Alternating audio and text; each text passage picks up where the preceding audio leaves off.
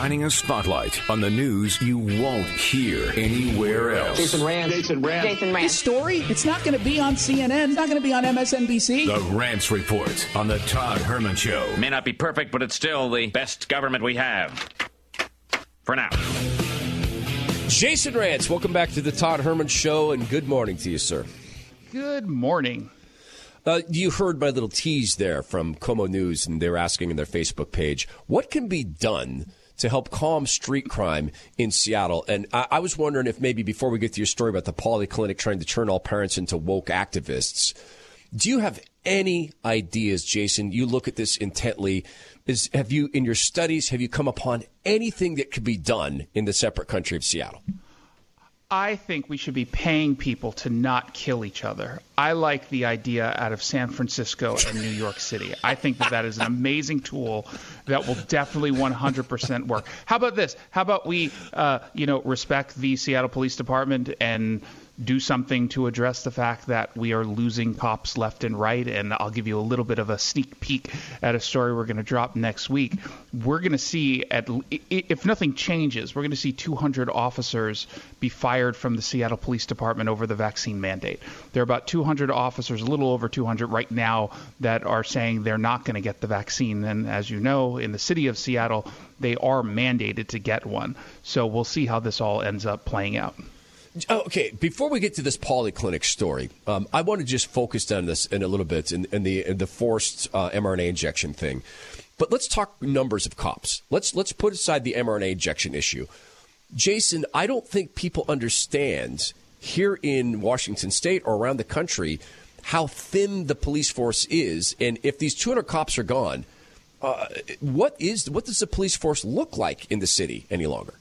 Well, it's barely a police force at that point, right? I mean, as of right now, you have a little under 1,000 deployable staff. That is not just due to the mass exodus of police, 300 since last year, but you have about 100 or so still on this sort of, they're just off duty. They're either burning sick time, vacation time. Some are actually sick or on vacation. But you add that to the mix, you've got under 1,000 in the Seattle Police Department. Last night, for example, you had about 70 police officers patrolling the entire city. Now, what that normally looks like is about 120 or so.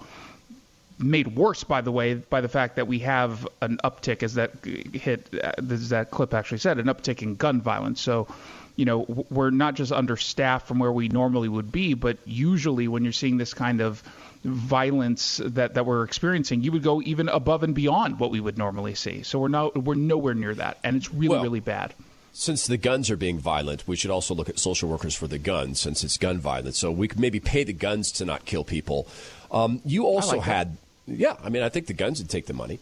So you also had this experience, and I'm trying to recall the details of, you went to the Polyclinic and you needed to get treatment for your asthma. But they weren't too excited about treating you without some hoops. That was step one with the Polyclinic. Now, apparently, you have decided to look into the Polyclinic. They are doing what to parents who bring their kids in there? So they've got flyers that are posted at different locations within the building. And by the way, that I saw the flyer means it wasn't in like the kids wing of the Polyclinic, because I don't have kids. They have a flyer that basically tells parents that it's not good enough to be an inclusive parent. You have to be an anti-racist parent. And of course, an anti-racist parent means you adopt apparently the Polyclinic approved left-wing political position. So, for example, on the one side it says inclusive parents teach kids that people matter more than skin color.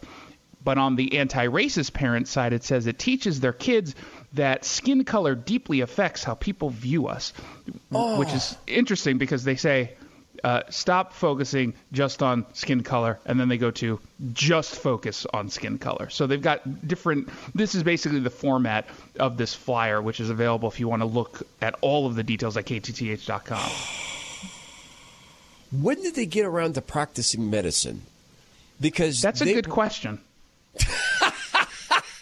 I mean, isn't it a reasonable? Right. I have, of course. I've asked them many times, to which they do not respond to my emails anymore. They don't like that I'm asking these questions. But I think your question there is the actual story. I don't want to go to my doctor's office or to a hospital or to a clinic and know the political persuasions of anyone. I do not care if my doctor is a conservative or a liberal. I care that they're going to treat me for my asthma or for whatever it is I would go in for. I don't need to be hit over the head with political positions, and it's not like Polyclinic is alone here. Virginia Mason, for example, is hanging BLM signs from their building still. They've got, if you go to the patient intake center just to check in, say, hey, I'm here for Dr. So-and-so, one of the employees just proudly is displaying this BLM flyer. And when I asked, by the way, if they have a policy against that for at least the public-facing spaces, the spokesperson goes, I don't know. It's pretty busy here. I haven't been able to find out. And I sent them a note. I'm like, what do you mean? I know it's busy at your hospital, but it's not. You're not talking to a doctor. You're talking to HR. Are things so bad? Is the staffing crisis for nurses so bad you're sending HR down to do blood infusions? It's ridiculous. Oh, so we had an election in Seattle. There are two people left running for Seattle City Attorney. And in an unbelievable happenstance, I can't believe this happened. It's so weird in Seattle that this happened, that the same candidate was leading. And then right after the election, that week afterwards, all of a sudden, this insane progressive Nicole Thomas Kennedy took the lead in the race. And now she's the leading candidate. She is a police abolitionist. She believes that cops should not stop looting in the case of a natural disaster because people are insured or businesses are insured. Is there any chance that this clown show, pardon the name calling, that this intellectually impotent, destructive left-wing activist person who might well be a lunatic, is that better? Is there any chance she doesn't win? There is a chance she doesn't win, but it's all going to come down to the Pete Holmes voter. So Pete Holmes, of course, the incumbent, who basically is acting like Nicole Thomas Kennedy, just slightly less severe. The question for those voters who will turn this election, can they hold their nose in their view and vote for Republican, realizing that Nicole Thomas Kennedy is just too fringe? Because obviously, if you like Pete Holmes, presumably you look at Nicole Thomas Kennedy's position of just basically not enforcing the law and say, well, that sounds right, but obviously something about her turned them off. So they all went with Pete Holmes. They don't want to vote for Republicans. Seattle voters who are Democrats, who are progressives, even when they see an extremist, will not vote for Republicans. So can Ann Davison get those voters to say, okay, the alternative is so much worse, I'm going to take a chance with a Republican? If they don't vote at all, if they stay home, Nicole Thomas Kennedy is going to win. Your point about her overtaking the lead at the last minute, that happens all the time with specific socialist or far to the left progressive candidates because their voters vote on the last day. That's exactly why it happens. There's no shenanigans going on. Conservatives or more moderate Democrats in this city, they vote earlier. The far left folks vote at the very last minute, and obviously those votes don't get counted until 2, 3, 4 days later. Well, it's a good thing that no one in the vote counting office would tell them, here's how far we are behind, et cetera, that none of that would happen. Or as Senator Erickson has shared with us on this program, that you can, up to the day you vote, change where you're located, that you can do that at least in state elections. So I'm sure there's no shenanigans.